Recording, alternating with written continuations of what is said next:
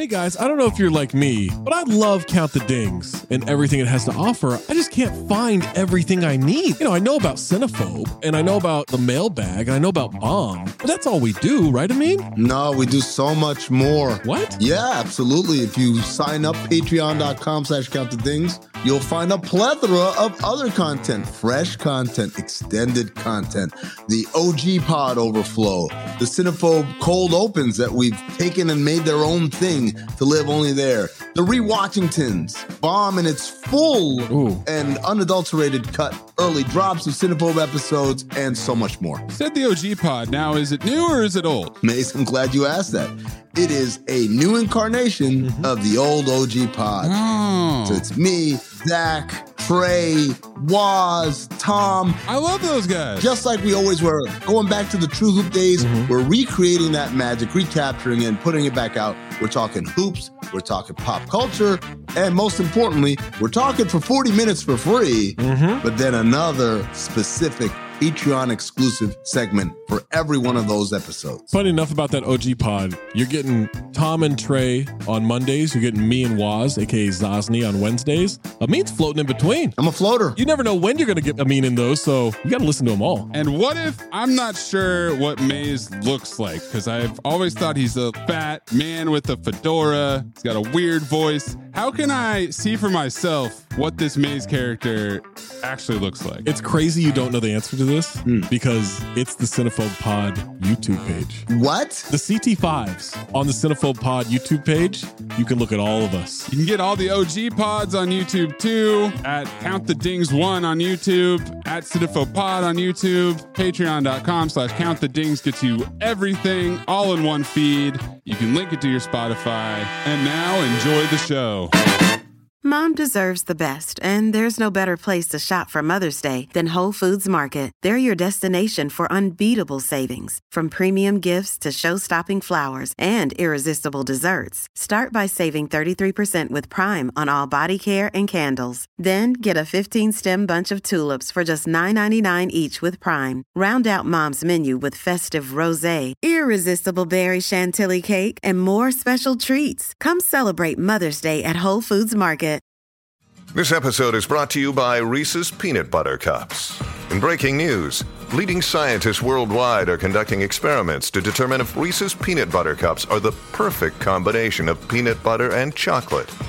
However, it appears the study was inconclusive, as the scientists couldn't help but eat all the Reese's. Because when you want something sweet, you can't do better than Reese's. Find Reese's now at a store near you. Another day is here, and you're ready for it. What to wear? Check. Breakfast, lunch, and dinner? Check. Planning for what's next and how to save for it? That's where Bank of America can help. For your financial to-dos, Bank of America has experts ready to help get you closer to your goals. Get started at one of our local financial centers or 24/7 in our mobile banking app. Find a location near you at bankofamerica.com/talktous. What would you like the power to do?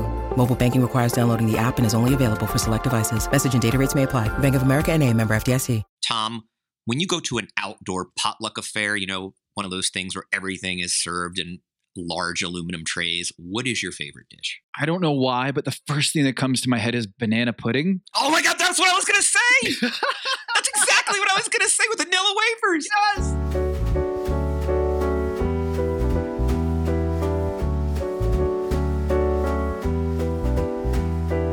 This is Pack Your Knives. I'm Kevin Arnovitz.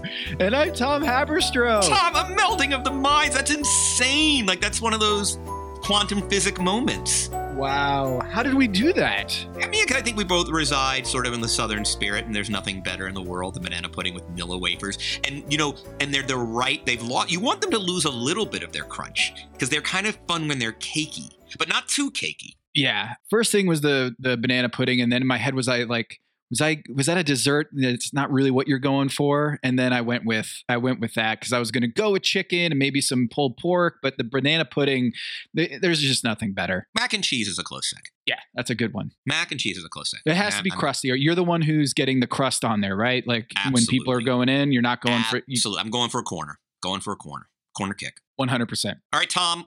I think Restaurant Wars is sort of the all-star break of Top Chef, right? It gets serious. Now we're down. You survived you survive Restaurant Wars, you're in the top half of finishers in a 15 contestant field. So here we go. And the quickfire challenge is kind of a fun one because they basically lay out 7 colors of food. Each chef is going to get assigned a color, and they must compose a dish with that color. So I think it's actually a stealth plating challenge. I mean, obviously, the stuff needs to taste good, but I kind of like this challenge because I'm a little bit of a sucker for plating. I agree with you because when Evelyn put her soup down, I was like, that looks more brown than it is black. But how are you going to create that blackness to the dish? It's really hard to do. But like, there was a certain art aspect to this challenge because they already give you the ingredients. There's no kind of like innovation in terms of the actual ingredients. Yes, you have to put them together. And yes, this feels a little bit like Chopped, where they give you the ingredients and then you got to make the great dish.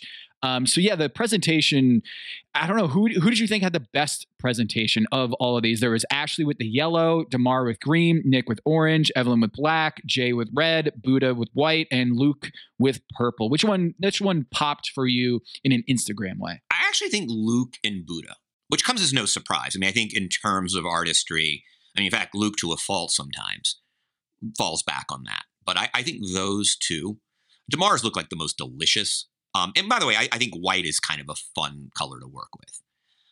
It has this sort of like the cleanliness of an orchid. It's kind of striking.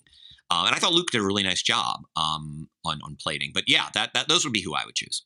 Yeah, and Damar's, in terms of taste, I thought that one was probably the tastiest dish of all of them, just because of the ingredients. And there are a few vegetables that I like more than a charred broccoli. Definitely charred, though. Yeah, definitely charred. Like a raw broccoli, I'm okay with a raw broccoli on a crudité with a little dip. I'm good with that. What is worse than the broccoli floret on the crudité? I'm sorry. At least it has some texture to it. Come on, I'm fine with that. All right, you prefer a carrot?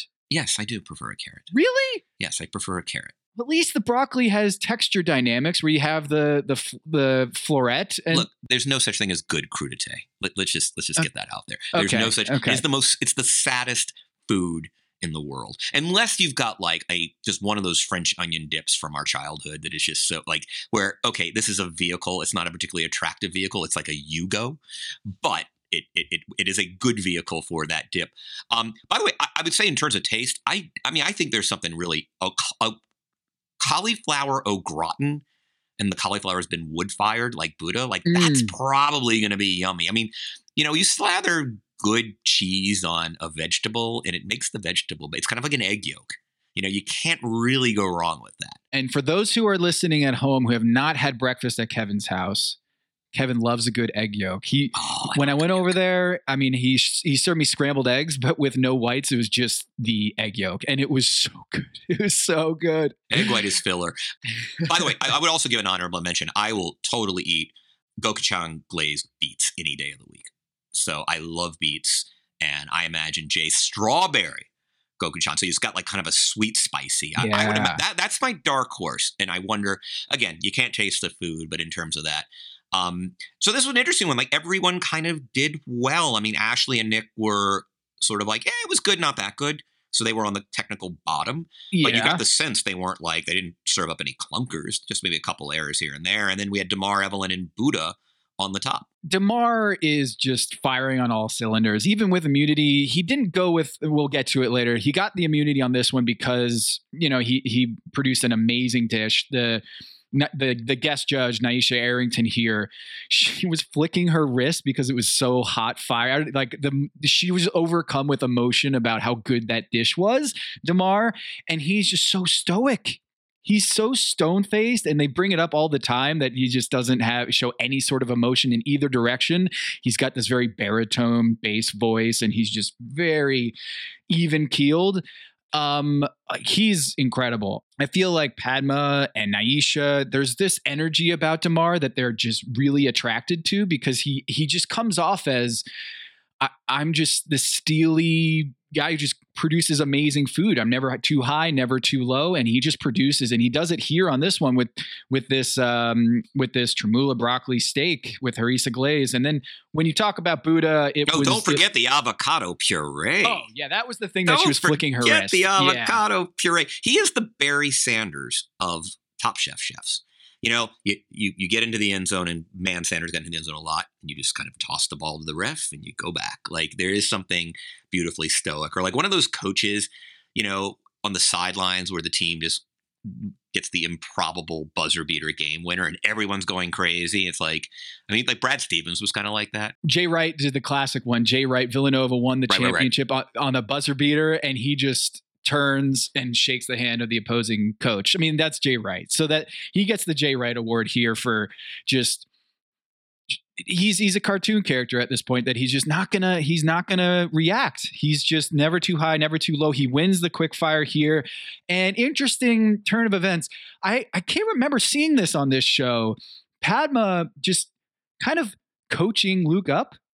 You notice that? Yeah. I mean, I have to tell you something. I almost felt sorry for him. It was like a participation award for like the kid who's on the soccer team who isn't like really getting reps because he's terrible. And you still like it was almost like, yay, you had the 4th best out of 7 dishes. Honorable mention. You got an honorable mention. Yeah. Like, all right, if it was top 3, just call it top 3. If it wasn't top 3, it's not. Like, it's almost like pathetically just, again, a backhanded compliment. It was a pity. It was a charity vote. It was a charity. It wasn't even a vote. It was a charity, like, I don't know, consolation prize. For the scoring of this episode, I did not give him a point or a half a point or a 0.25 for a top 3 in the quick fire. I don't think you can't give him anything.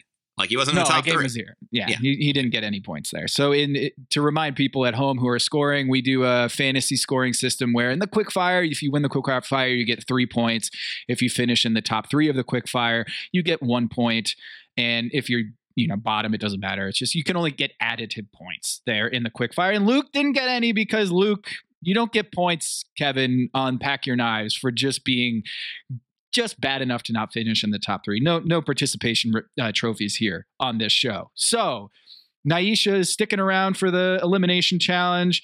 Kevin, let's set up what we are about to encounter here in Houston. They're going to pay tribute to Juneteenth, which is a holiday celebrated for the kind of the actual liberation of the slaves. I mean, one of the things that happened is, okay, so some guy in Washington, issues the Emancipation Proclamation, but like there's no Twitter, there's no internet. And frankly, there's still a lot of the South still controlled by the Confederacy. And in those places, they don't really give a shit about the Emancipation Proclamation.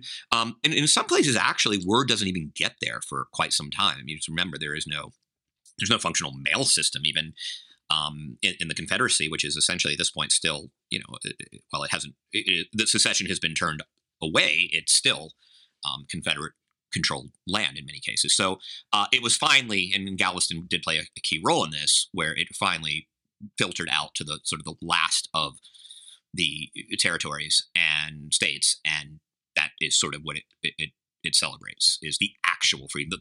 There's de facto and there's de jure, and this is the de facto freedom. Right, and we had Chef Kwame and Chef Don Burrell who came and for this elimination challenge, and they went to Bethel Baptist Church, and it's kind of it seemed like a very beautiful, almost like transport in time. I remember going to Casco Viejo in Panama, and seeing like the old ruins of the old city, and it reminded me a lot of that with Houston, where this is kind of it's still standing, this church, and they're doing a tour of it, and then they were able to get the historical elements. They had some soul food there prepared for them, and it was a history lesson, and also fitting right in with the soul food motif here for the elimination challenge. So what the challenge was is essentially create your soul food, whatever that means to you. Is soul food your sense of place, your sense of home, your sense of ancestry? Bring it out on this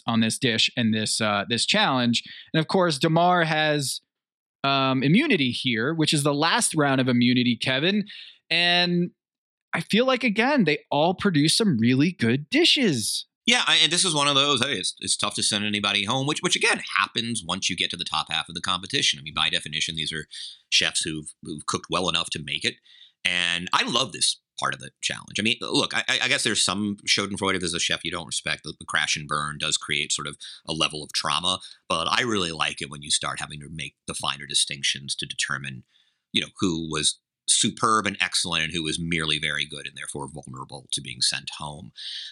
It's one of those, I mean, we see challenges like this in various contexts every season, right? Which is, you're paying homage to heritage. Freedman's Town is sort of the basis of it in this particular episode. But at the end of the day, the 7 chefs are each asked to cook something that represents your heritage. And which I think is a really cool challenge. I mean, there's not a lot. It's an easy challenge only in the sense that, and I think Ashley said this in the kind of intro to it, which was, hey, this is a dish I've been making my whole life. By definition, the dishes that tend to come out of heritage challenges, as we can call them, tend to be stuff that is in their back pocket for years, right? These are the dishes that they grew up with. And as a result, I think it is a bit easier. And again, other than DeMar kind of running into a problem on his skillet for his hoe cakes, there really didn't seem to be any snafu. Buddha even said, Tom, I was done early. I was, the kid turning in his paper and then reading the sports section as I did. Like that was sort of, for 30 minutes. I mean, the standing in the test early. Nice brag there, Kevin. No, you finished your multiplication tables early, and then you also had a newspaper there. Oh, come on. At your desk. What did you, didn't you bring, I always brought the paper to school. Because you don't have time to read them in the morning because you're a kid and you got to you barely have enough time to sit and have breakfast. And so I wanted to read the paper. You brought your newspaper to school, in your book bag? Yeah. Dude, I'm a journalist. That doesn't happen by accident. I grew up on the damn paper. You're so studious that not only did you finish your test early, you did some extra credit by reading the day's news in your paper. No, there's no extra credit. I just it was look, I didn't have a commute on a freaking metro train. You have homeroom where You're 8 years old with the New York Times? I didn't like other kids. Not the New York Times. We didn't get the New York Times. I lived in a very high. So I make this distinction, right? There are book Jews and mirror Jews. Book Jews have books on their walls. Mirror Jews have mirrors on their walls. I grew up in a little bit of a hybrid, but leaning mirrors. So we didn't get the New York Times. We didn't get the New Yorker.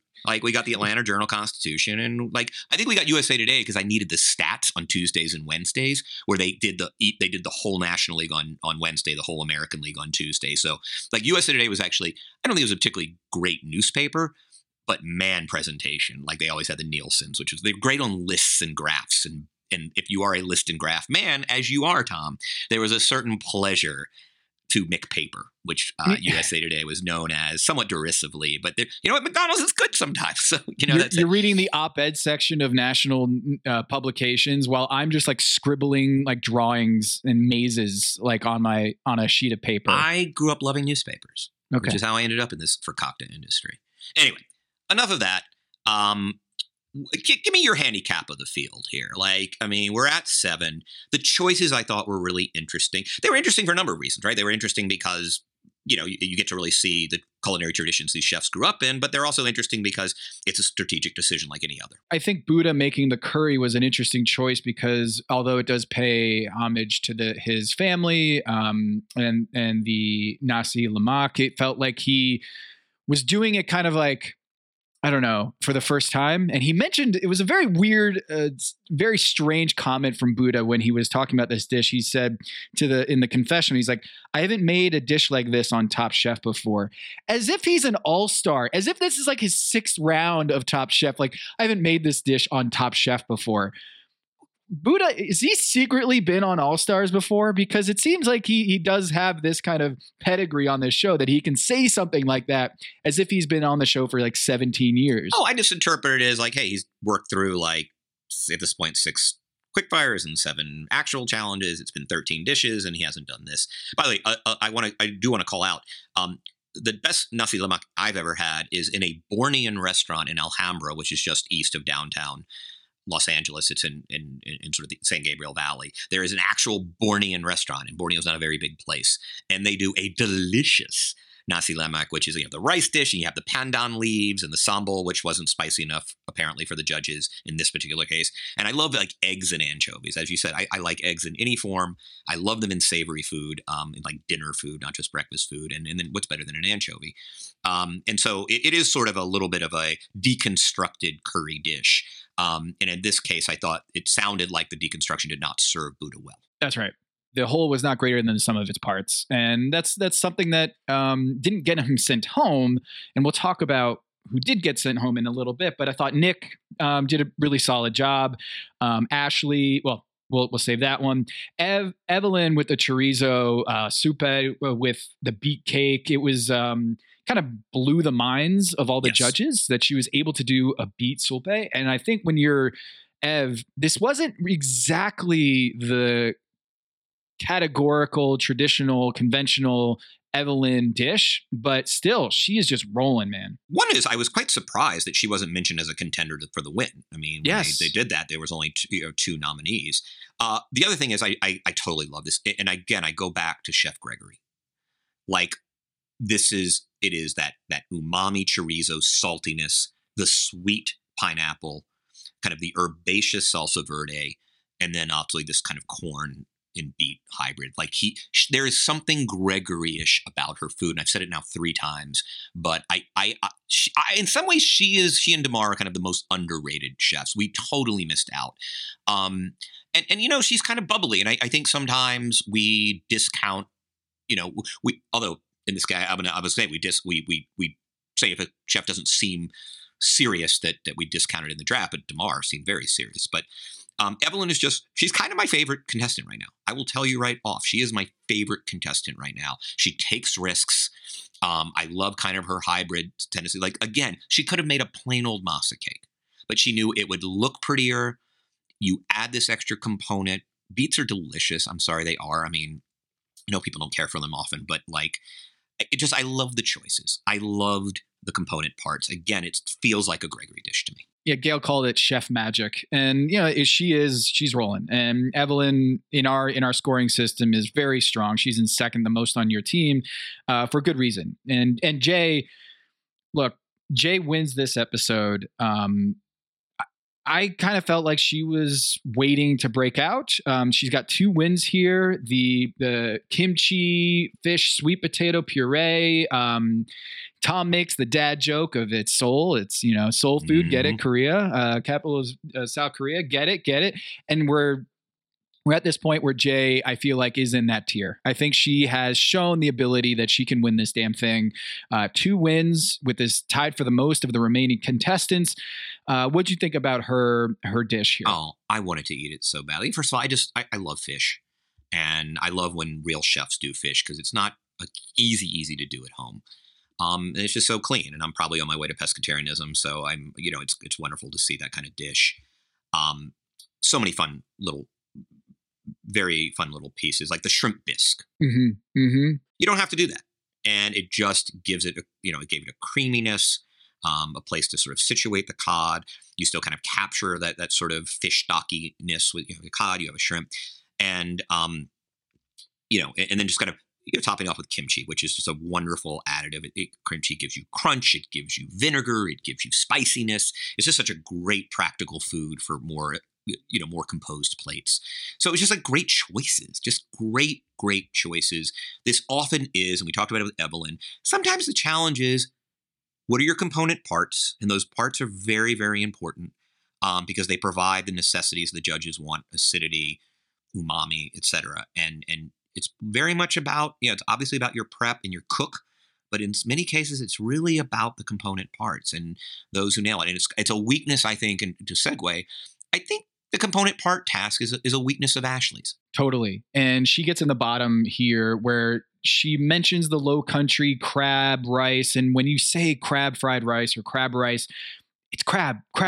Give me the crab. And Gail was like, I didn't even get any crab whatsoever. And she does the gravy, where Tom criticized it as like you had 2 concepts and you kind of mashed them together, and one was way overpowering. The oyster gravy was okay, but then it just totally dulled the rest of the dish. And I think for Ashley, like, she has a common mistake, which is she says something in a dish and then it doesn't really come through and it doesn't come together. And I think with this one, that was one of her mistakes. Is Hello, listener. Guess who's back? It's me, Anthony Mays, your favorite butcher turned podcast producer, and I'm here to talk to you about ButcherBox. ButcherBox is the most convenient way to get high quality meat and seafood that you can trust delivered straight to your doorstep, free shipping, vacuum sealed packaging.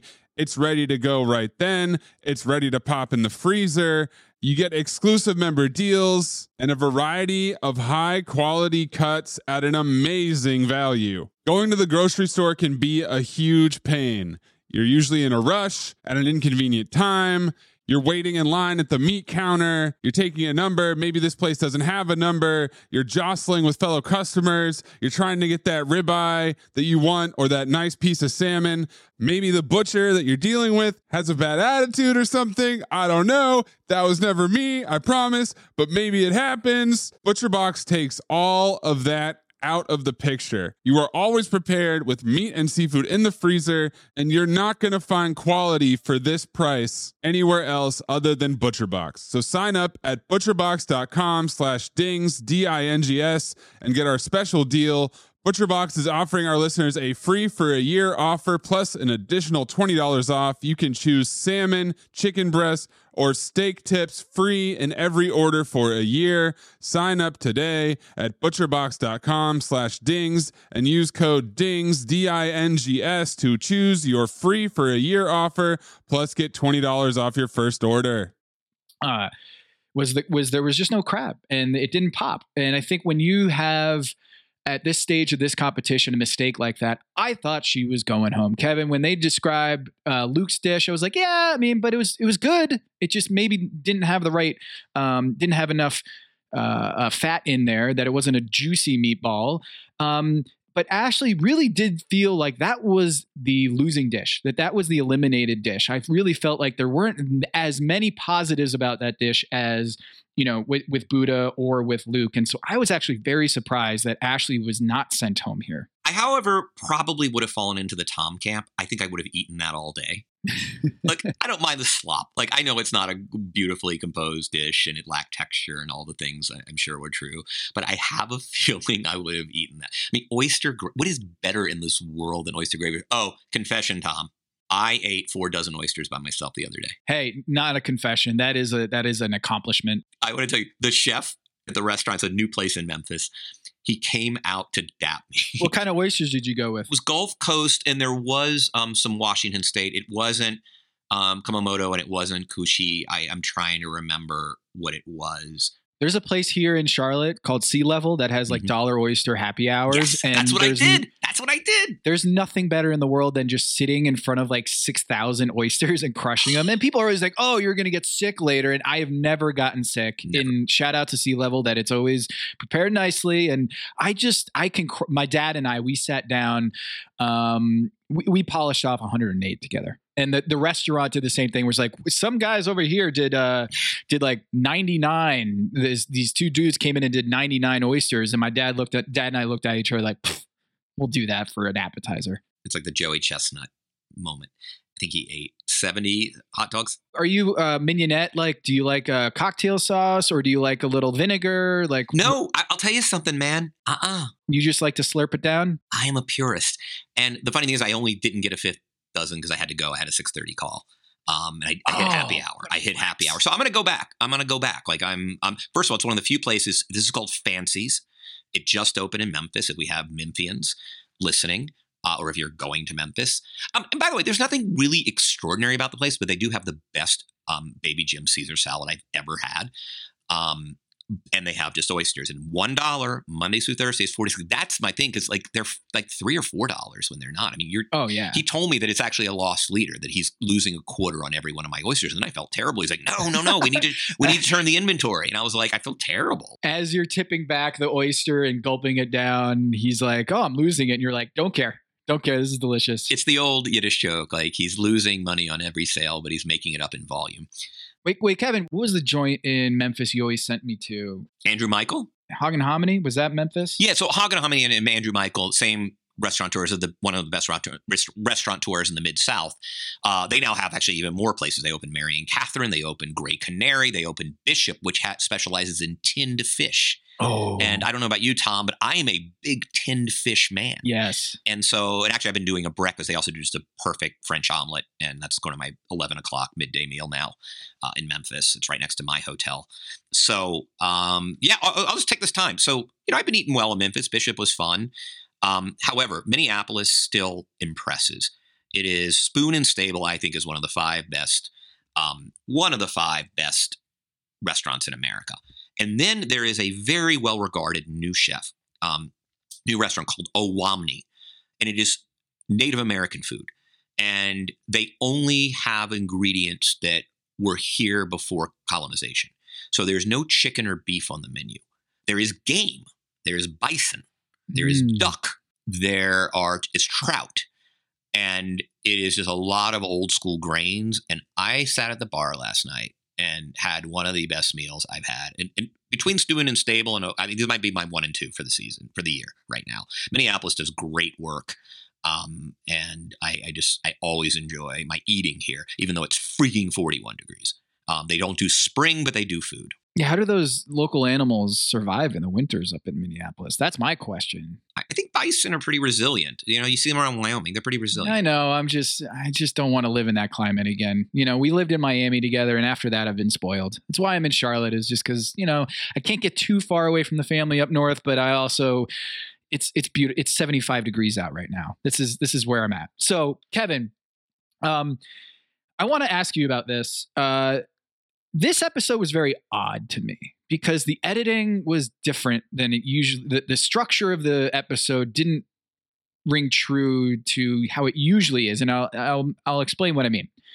Like, coming out of a commercial break, they almost spent 2 minutes reviewing Nick's dish and Jay's dish after they already talked about them, and then they reviewed them, and then they went to the next chefs, and it was just very odd that they did that summary 2 minutes of Nick again, and then Tom and the whole team of judges were together, and then they weren't together in the second half of the judging of the eating at this party. They split off into two groups. First, they were all together, where it was Padma, Tom, Don, Kwame, Gail, and Naisha, and then they split off into two groups where Tom and Padma were in a separate crew with Don, and then Kwame and Gail and Naisha were in a separate team, and they were eating and judging themselves. And I didn't get that communal, the six of them are talking about the dishes, and it was really cool to see them all disagree or what their thoughts and chiming in. No, it halfway through, there was this split where they went into two teams, and we didn't get that communal huddle up, which was odd. And I don't know if there was something that happened in the episode that they had to split them. But the other thing that was odd to me was there was no top or bottom three. They didn't separate the two groups. And it was very confusing to me because normally we get that even at this stage where there's 7 chefs, we normally know who's in the top and who's in the bottom, but they decided to do all of them in front of them. And I was struck by that. Did you? Yeah, did you notice? And it's funny, and we'll have to talk about scoring, and I usually defer to you on this. I thought that was weird.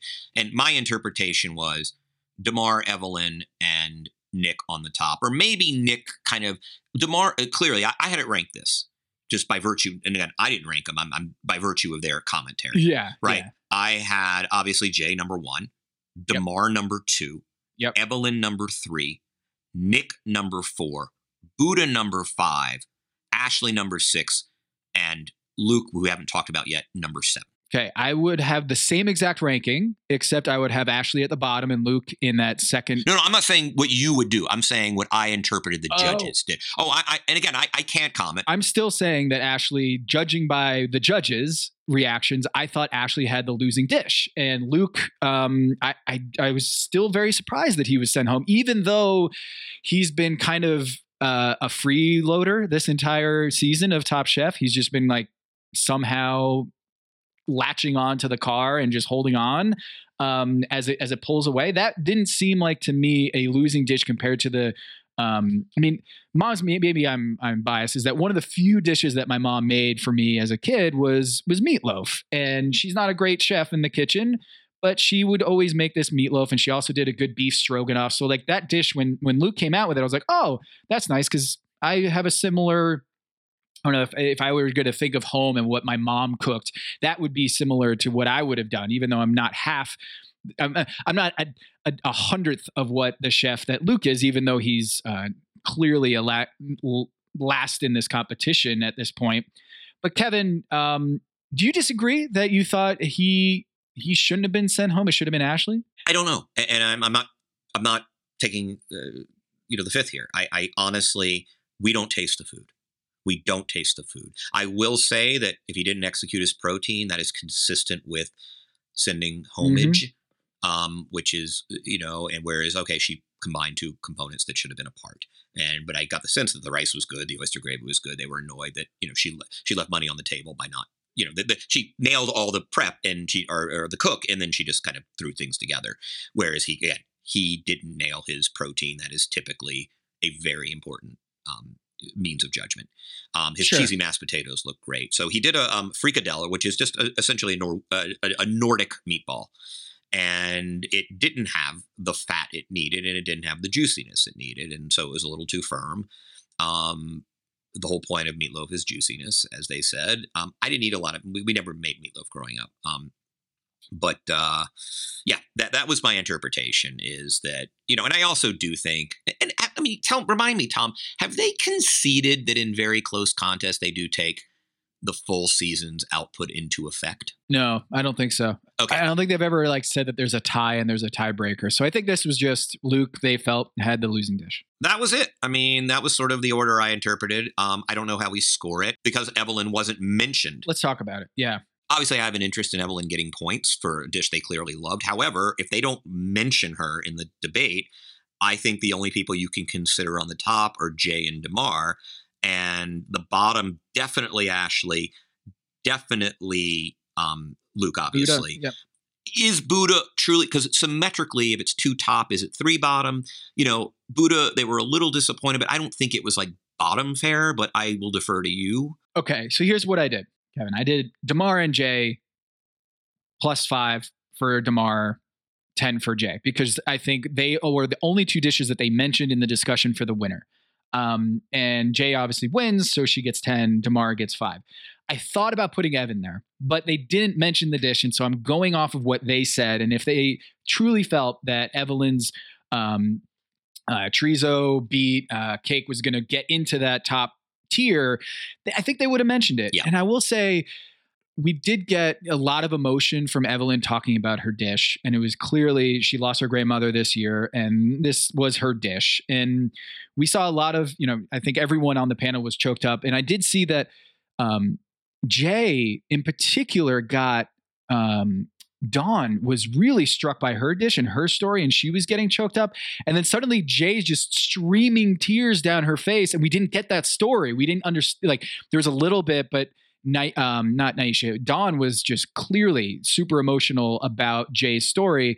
And, Evelyn, I thought was going to be in the top 3 based on the reviews of her dish, but she wasn't mentioned in the top. So I just went with 2 in the top, Damar and Jay, Evelyn in the middle, Nick in the middle. So they both get +2. And then the bottom, I had Buddha, Ashley, and Luke being sent home. And I think Buddha. Did they discuss Buddha as a potential candidate for ejection? Okay. So that to me is sort of the standard, right? Like if they actually in their deliberation say, consider him as even for a second, and clearly it was one of those cases where there was a little disappointment, but he's not going home. But even if they do articulate the fact that he is an initial candidate, I'm with you there. But you could also convince me the other way on Buddha. You're just crushing me. I mean, with that scoring, I had 6 points this week. You had 13 because we got some Last Chance Kitchen. Oh, wait, before we get to Last Chance Kitchen, did you see Kwame's glove? Yes. I'm not a fashion icon by any. What is that? What is going on? I have no idea.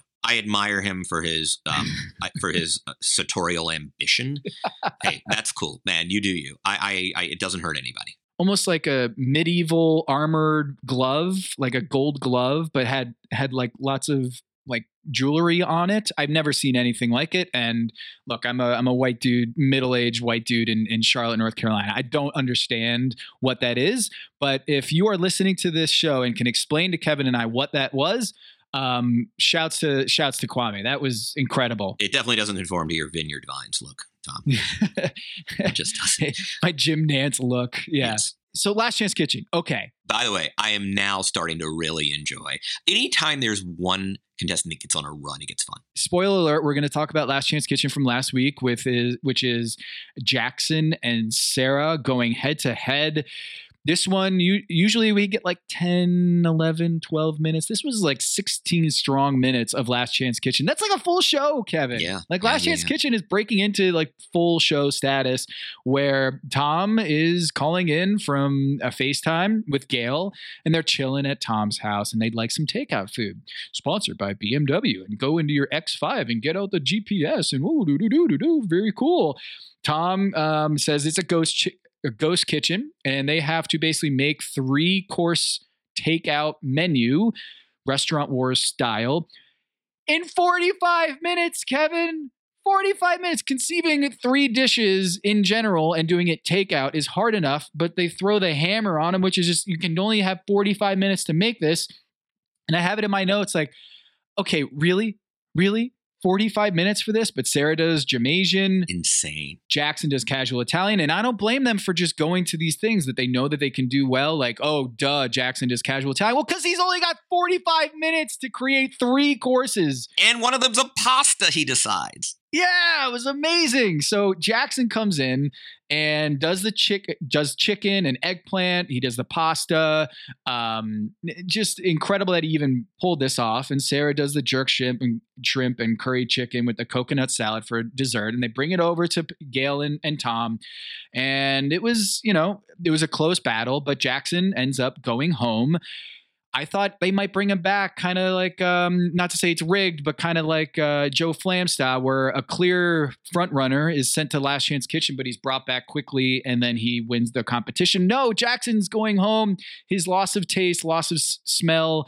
Ultimately, I don't know if it actually sent him home, the fact that he didn't have those senses. I just think he just hit a wall. It's interesting. I think Sarah has a better than like 5% chance of winning Top Chef altogether.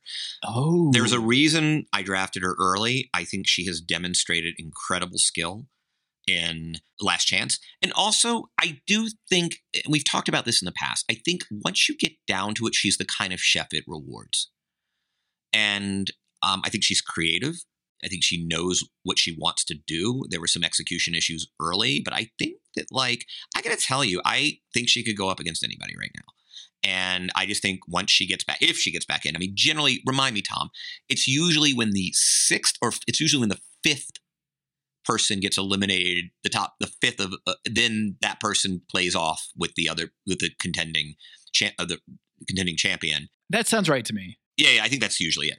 That sounds right. So it's either next week or the following week, they're going to bring in the final losers bracket champion into the competition. That's my sense. 2 or 3 weeks, because it's usually the 5th one gets eliminated, and we're 2 weeks away from that because 7 got eliminated today. Sure. And then before they even go to the 4, they're 5 again, is I think the way it has typically worked, or in recent seasons. So who would be your top 4? Who would be in the final 4 for you? I think right now, let's put Sarah aside. Let's just say the top 4 of the competition. I mean, I think Buddha, Damar, Evelyn, and, Nick is interesting.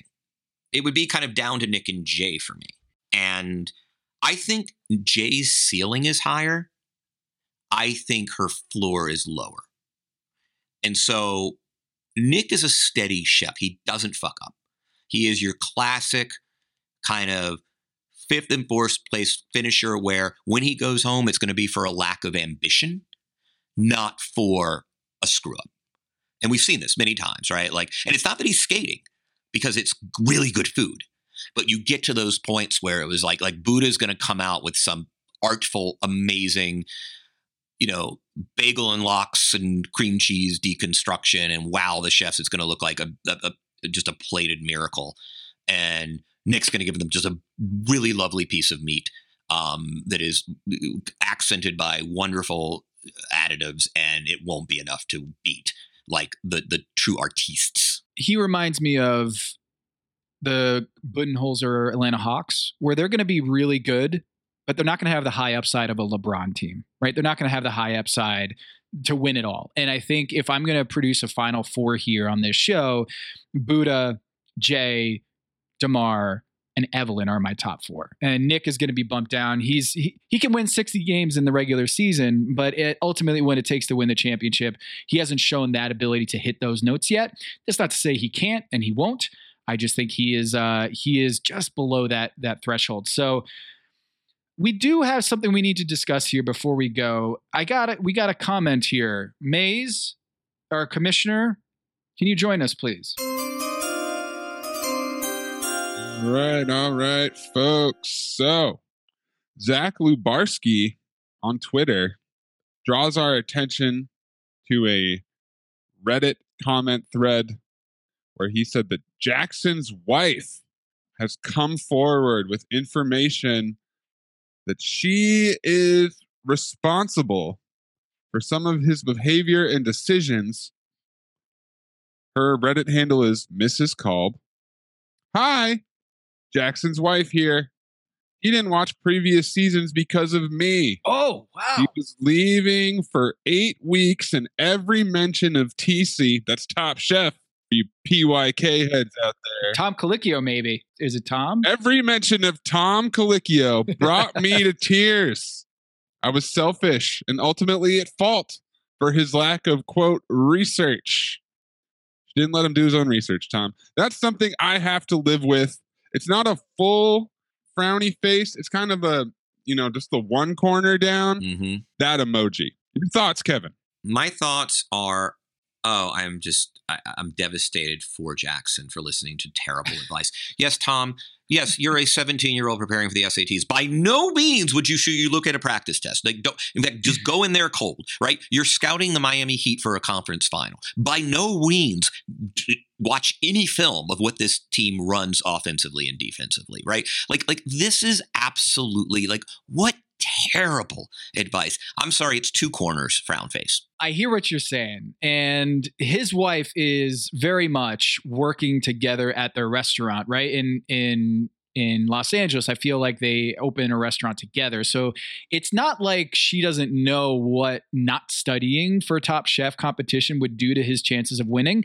And I kind of feel like maybe there's a little sabotage there, that maybe if, he comes home sooner, I don't know if the actual ramifications of him getting eliminated, if he's held in that purgatory of Last Chance Kitchen longer or what, but maybe she just wanted to see her husband home sooner. I don't know. All right, but if you're going to do it. I'm sorry, that's selfish. To me, I actually commend her for being honest about this and coming out and falling on the sword and saying, hey, my bad. I actually screwed up that, and I'm going to come out and I'm going to defend my husband here because I screwed that up. So I actually give her a little bit of points, some brownie points there. But ultimately, man, that's tough. Jackson, buddy, I feel bad for you. You not only had no taste of smell, no taste or smell, but you had no homework done. Yes, you had a spouse sabotaging you. I mean, let's just call it what it is. I agree. I appreciate the transparency. It's good for her to own up to the error, but it is an error, Tom. It is, but you're also talking to you're on the road a lot, Kevin. I am on the road constantly. And your partner allows you to be on the road a lot, and so this might be a little foreign to you. Is the idea of no. But Eric will not respond by saying, "Hey, Kevin, I know you have game night deadline writing. Don't watch the game. Just write." Yeah, Eric, we were disappointed to be apart as long as we were, and I really miss Howard too, my golden. But they don't tell me don't watch the freaking game that you're reporting on. You're right. Crazy thought for you, Jackson. Just outside the box thinking from me, Mays, the producer who doesn't watch the show.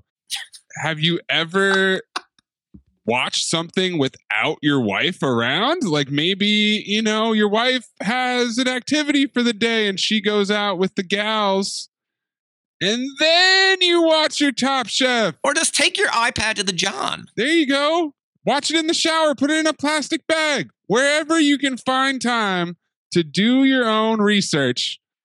You could have done it, Jackson, and I'm sorry, buddy. It seems like he might have thought of that, but he's got a wife who would find out somehow. There's a lot of trust there between the two of them that he would not do his homework in his private own time. That is a great point. Well, Jackson, one of the more interesting contestants ever on Top Chef, in my opinion. The fact that he didn't have taste, didn't have smell, and then had to confess last week in a really curious moment where he kind of knew he was going home and he had to say it.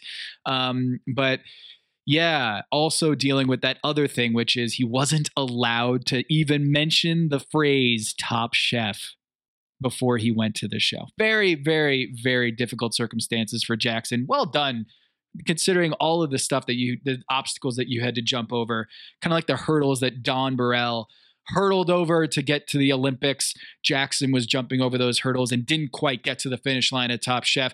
Kevin, down to 7 chefs here. No, down to 6 plus Sarah. Down to 6 plus Sarah in the Last Chance Kitchen. I think still Buddha's my favorite here. Damar right there behind him. Then I've got Evelyn. It's close. I mean, after Buddha's mistakes this episode, it might be just 1A, 1B, 1C, and 1D. I would say 1A, 1B, and 1C. Jay, again, she does commit errors. She's not flawless. I think her ceiling is really high. I also think that she is prone to some mistakes. She's got 2 wins. 2 wins. I know. But again, I'm not debating that. Like, she will rival the others in wins. The question is she does spend some time on the bottom, unlike Damar.